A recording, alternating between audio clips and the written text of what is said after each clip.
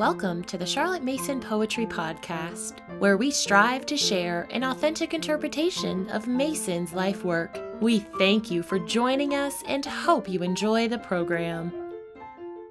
Editor's note.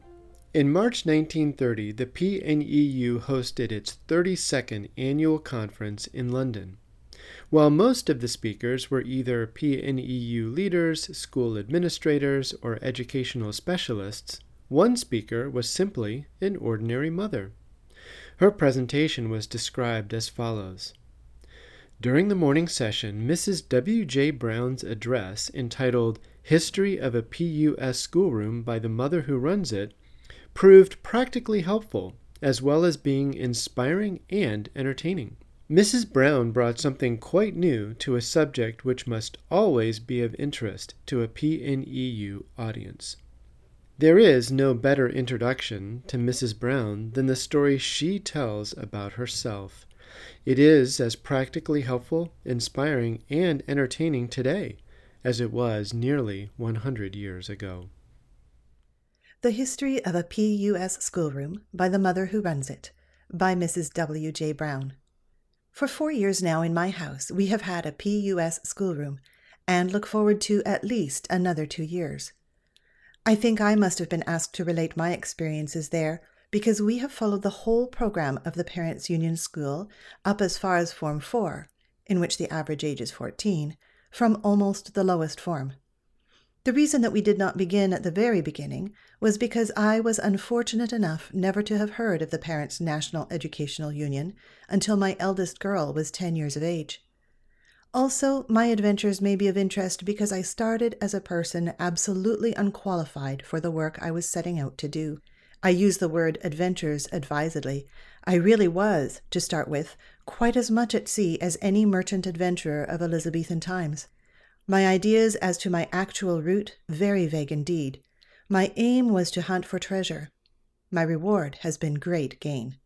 As my experiences have been limited to my own schoolroom, will you please excuse what may seem a very egotistical use of the pronoun I? Fortunately, the first person singular soon changes to the plural, as I realize more and more that it was not I who was to teach, but rather the children who were to learn. 4 years ago, I found myself faced with the question of what to do with our girls, aged 10.5, 9, and 6. We live in the country far from adequate schools. Until this time, we had shared a governess with friends, but the elder ones had outgrown that stage. Then came the problem of what to do next. On inquiry, I found that a really well-qualified governess was beyond my means, and although I had always thought and said that I would do any bit of work under the sun rather than teach, well, we never know what we may come to, do we? When it became a choice of giving up a life in the country and going to live in a town near a school, or staying in the country and teaching them myself, I chose what was in one way the greater of two evils and decided to teach them myself.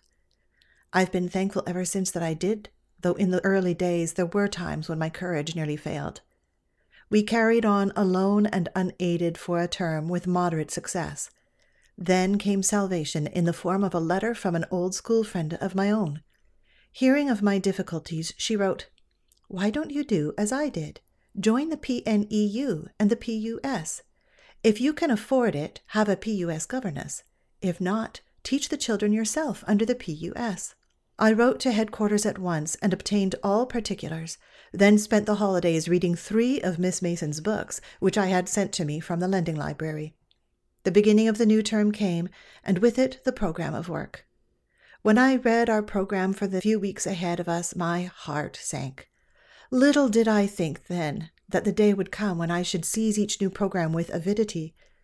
However, we set to work on this terrifying program, following our instructions to the letter, and as far as it was possible for new disciples to do so, in the spirit. We did our work that term not too badly. The examination results were moderately good, and the children had come to the conclusion that they liked this school. The books were so interesting. From that day we have never looked back, though we have gone through some strenuous times. We have for 4 years done all the work set every term with increasing enthusiasm and better results.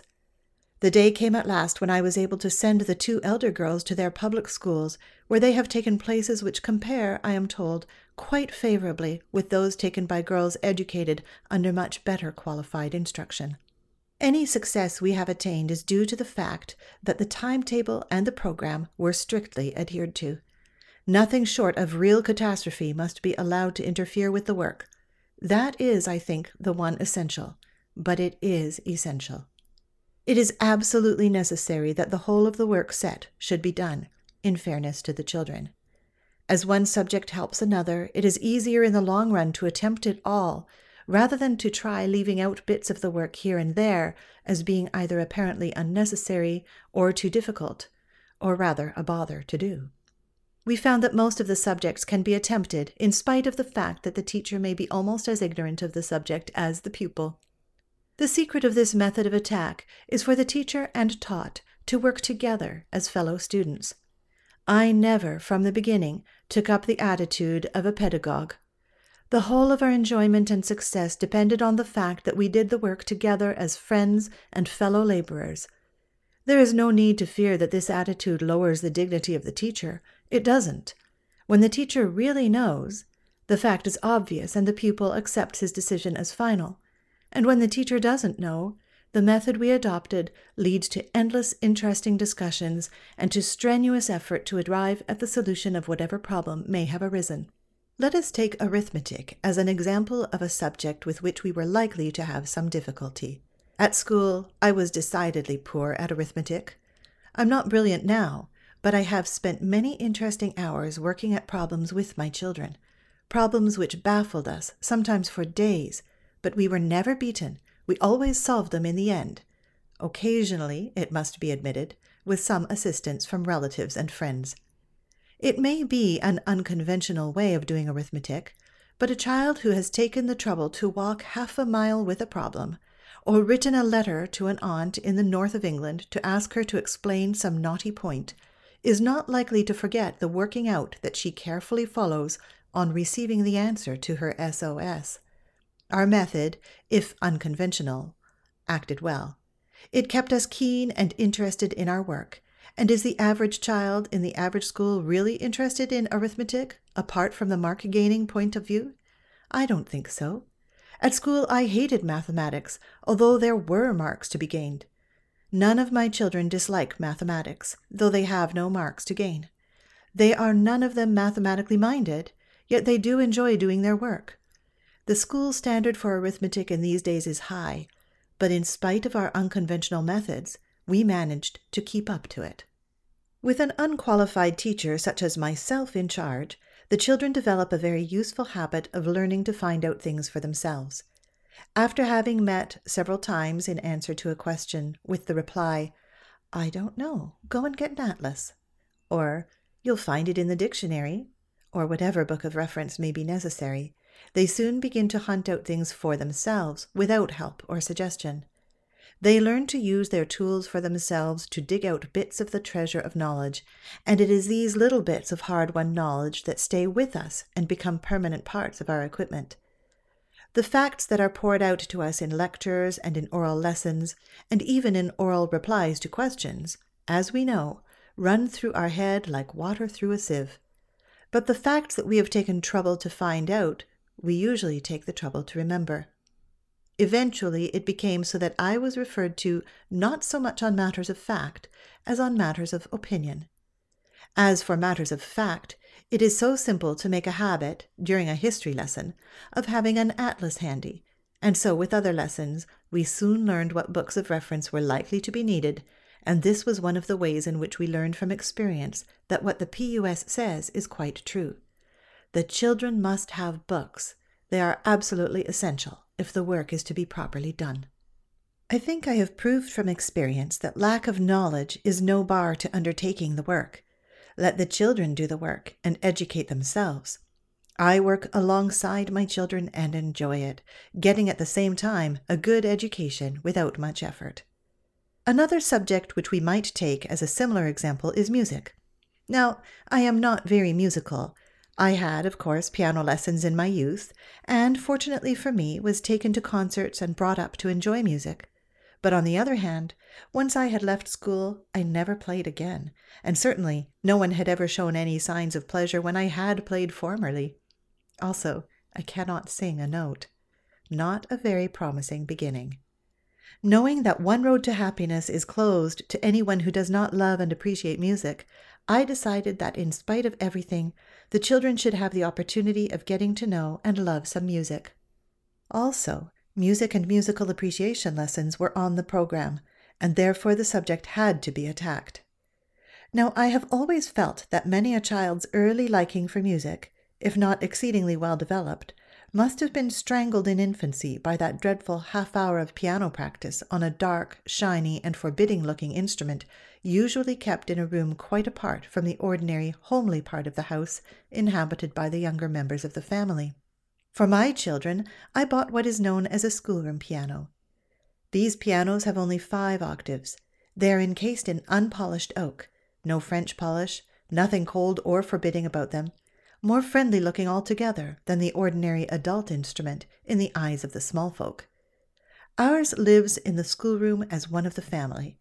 It belongs to the children, and they use it. Of course, we have a gramophone, a good one, and the remainder of our outfit consists of tin whistles at 6 pence each, not to be despised.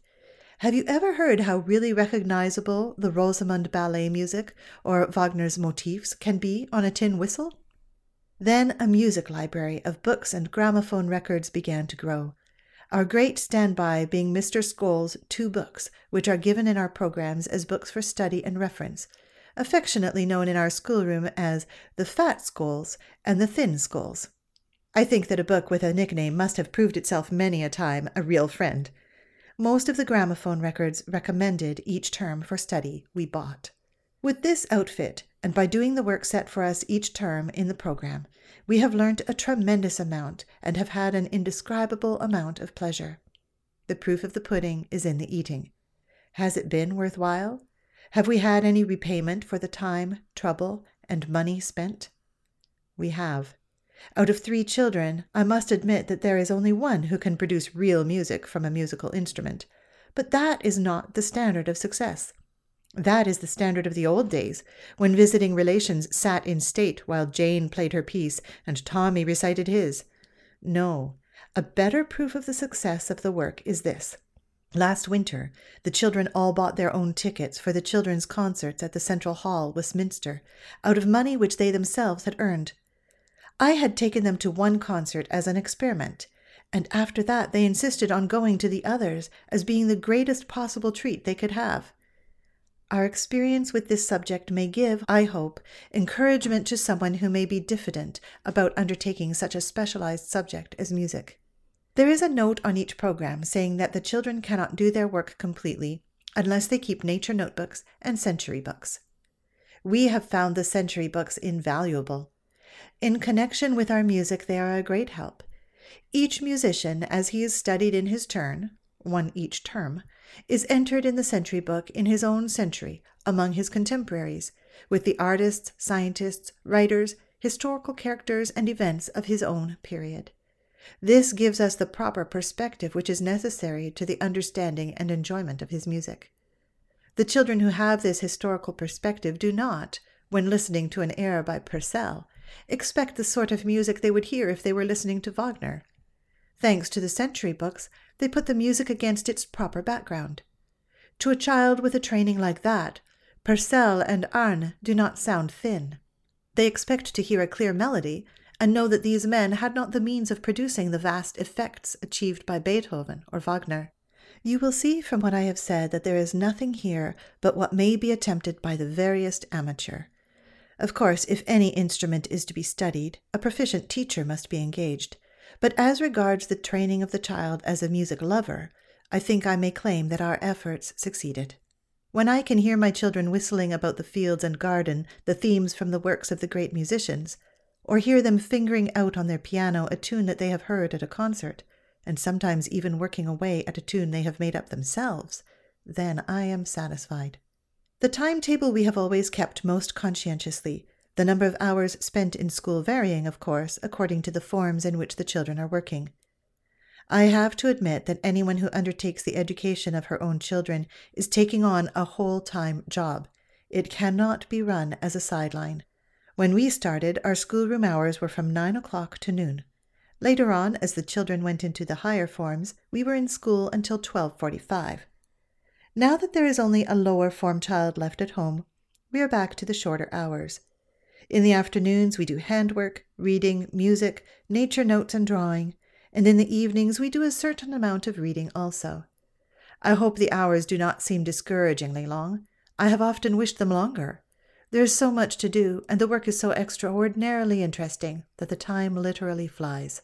Every Wednesday we go for a nature walk and spend the whole of the afternoon in the woods and fields searching for treasures of very various kinds, all to be recorded later in our nature notebooks. A frosty evening, too, will take us out for a sharp walk when we are working on star maps.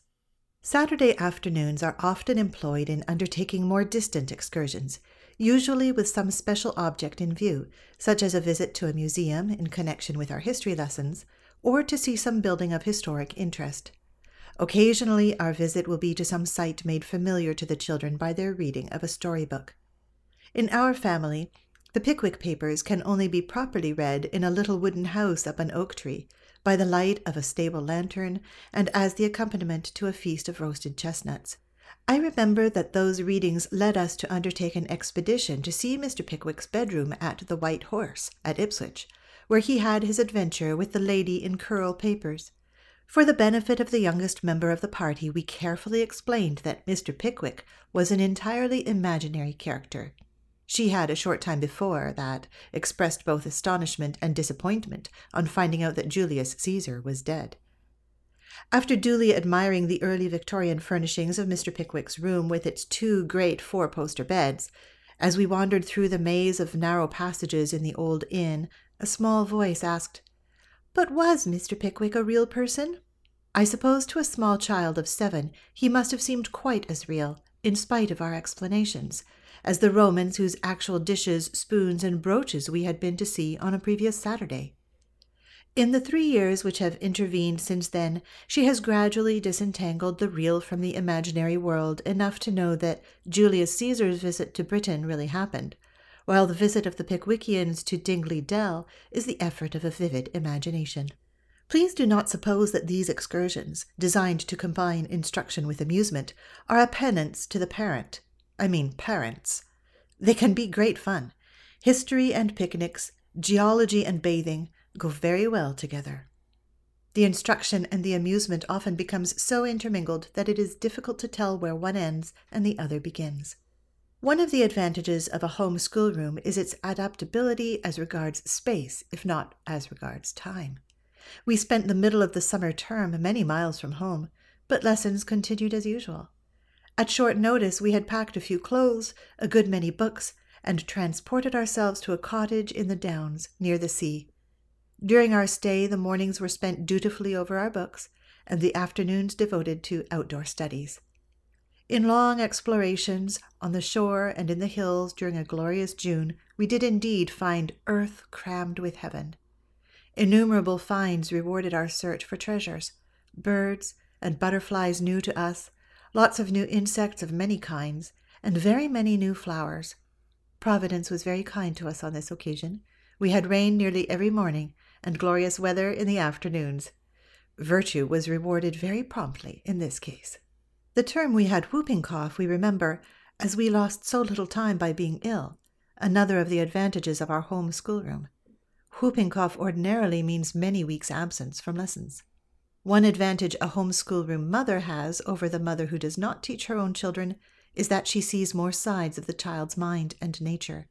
So many mothers see their children in out-of-school hours only, and school hours take up a good part of the days. On the subject of the numerous points of contact which the teacher-mother can have with her child's mind, I have found that, working as we do through a very wide curriculum, it is inevitable that a vast number of subjects must come up for discussion. Many of these are subjects which are more easily discussed between parent and child than between class and teacher. It is often specially important that they should be discussed as soon as they occur to the child. Otherwise, the opportunity is lost, and they may never come up for discussion again, In the case of a child in class, I can imagine that many of them may never be asked at all, either from shyness or possibly from discouragement. The Bible and Shakespeare are in every school. These classics cannot be read without innumerable questions entering the child's mind. I think it must be much easier for a mother to explain and discuss questions which are naturally difficult of discussion between people of different generations and who have not had the same amount of experience of life. The children, I may say, never showed the slightest hesitation about asking any question that occurred to them on any subject whatsoever. The mother knows, or ought to know, what stage the child's mental development has reached. She can enter just as deeply as may be necessary into the question according to the stage of the child's development. A mother who has taught her own children, or rather who has read the same books and discussed problems and difficulties of various sorts, has an intellectual tie with her child's mind which strengthens as time passes. Some of the earlier ties are inevitably weakened. The tie of dependency disappears, but the ties of common interests increase. From the parent's point of view, in teaching one's own children, there is much to be gained. More time spent in company with the children, an extraordinarily interesting occupation, a widening of one's own intellectual outlook as one is kept in constant contact with all the best thought of all time, and, in short, a thoroughly happy existence. The day when the child must go to school comes inevitably. There comes a time when enthusiasm and an average brain cannot cope with the work. Specialists in the various subjects are necessary. That time would vary according to individual circumstances. In our case, we managed to carry on until the eldest girl was 14 and a half. For PUS parents, the next chapter of the story has been very much simplified. The girls shut their books at the end of their last term in the home schoolroom. At the end of the holidays, they can be opened at the following page, and without any interruption whatever, they continue their work as usual at Overstone. I suppose I ought to mention the subject of the difficulties we have met with. Well, I found that they were, in most cases, like the apparent hills one often meets in driving along a straight road. The nearer one comes to them, the more they tend to flatten out, and the steep hills turn out to be, after all, easy gradients. Probably some people might consider that one difficulty would be that the child taught at home would suffer from a lack of companionship. My experience is that, until the age of 13 or 14, the family, with their immediate friends and neighbors and their pets, fill their minds and provide plenty of companionship for out-of-school hours. In school, they do not need companionship, as each child works alone. My 3 were usually working in 3 separate forms. And of course, in a PUS schoolroom, there is no room for the companionship which is sometimes considered necessary in order to provide competition in the work. We all know that in the PUS there is no such word as competition, and personally, I did not find that we ever needed it. The children enjoy their work and need no spur. A real difficulty and a danger to be avoided in a home schoolroom is this. Each home has a mental atmosphere of its own. This atmosphere surrounding the children influences its mind unconsciously. The mother who teaches is in danger of taking that atmosphere into the schoolroom with her, and the children run the risk of becoming narrow-minded. The school child who leaves home every day leaves this atmosphere behind him. He hears questions discussed from many points of view, and soon learns that there may be more than one opinion on most subjects. Once the danger I have spoken of is realized, it can be avoided. The home atmosphere, the family tendency toward conservatism or enterprise, as the case may be, has its chance in out-of-school hours. In school hours, a habit can be formed of approaching all questions in an absolutely open-minded way. All arguments for and against ought to be welcomed. It is only fair to let the children know that though one can, and indeed ought to have, an opinion of one's own, that opinion is not either necessarily correct or shared by the whole of mankind. It is a temptation to be avoided, that of pushing one's own pet theories onto the young expanding mind, however dear they may be to oneself. The child in a PUS schoolroom has in the wondrous supply of nourishment provided for its mind, if left alone to choose its impressions and opinions, a real chance of developing an individuality of its own. It is, of course, far more of a temptation to a mother than to a teacher, to interfere unduly and to aim at producing a replica of herself, instead of giving the child a chance of becoming something different and, possibly, better. A minor difficulty is to keep track of the books we use. A rule which has to be more and more strictly enforced, we found, as time goes on and we reach higher forms and the books become more interesting, is this. All books borrowed by adult members of the household must be returned before breakfast time. This rule applies particularly to those books borrowed surreptitiously after the owners have gone to bed. It is not conducive to an atmosphere of school discipline to hear a low-toned voice mutter to a hot and bothered sister, vainly searching her shelves for a missing book, "Try the table by Daddy's bed." And that reminds me about the importance of each child having its own library. In our case, we each had a plain oak bookcase with several shelves, and what I found an admirable plan, the lowest space turned into a cupboard by the addition of 2 little doors. This is most useful for all odd, untidy forms of books, such as pamphlets, loose maps, etc. The possession of this bookcase, where all the books can be kept by their owner in order, does encourage the child to love and care for its books. Perhaps it occurs to someone that it is difficult to be, at the same time, both schoolmistress and housemistress. Most mothers are housekeepers. I am one myself, but please do not imagine that because I go into the schoolroom every morning at 9 o'clock, I rival Mrs. Jellaby in my housekeeping methods.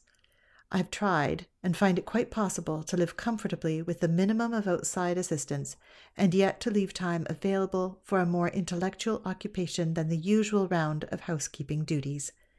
May I suggest that in establishments where there is not a large staff, the children can help very considerably. Work which is classed as dull and uninteresting by adults is often quite interesting to them. And of course, a household, like any other work, is, to some extent, interesting and enjoyable according to the spirit in which it is undertaken. At the worst, it can be looked upon as means of making money. My children have always been paid wages for their work. This is a good plan. Their interest in the work is kept up, and it gives them money to spend which they themselves have earned, and they have therefore a proper appreciation of its value. Thanks to the PUS, our family has spent 4 very happy years. We can never feel grateful enough to the PUS or to Miss Kitching for her kind help, and we do hope that other home schoolrooms may be encouraged to embark on a similar voyage of discovery. If you have enjoyed this episode, please leave us a rating or a review on iTunes. Thank you for listening to the Charlotte Mason Poetry Podcast. We hope you enjoyed the program.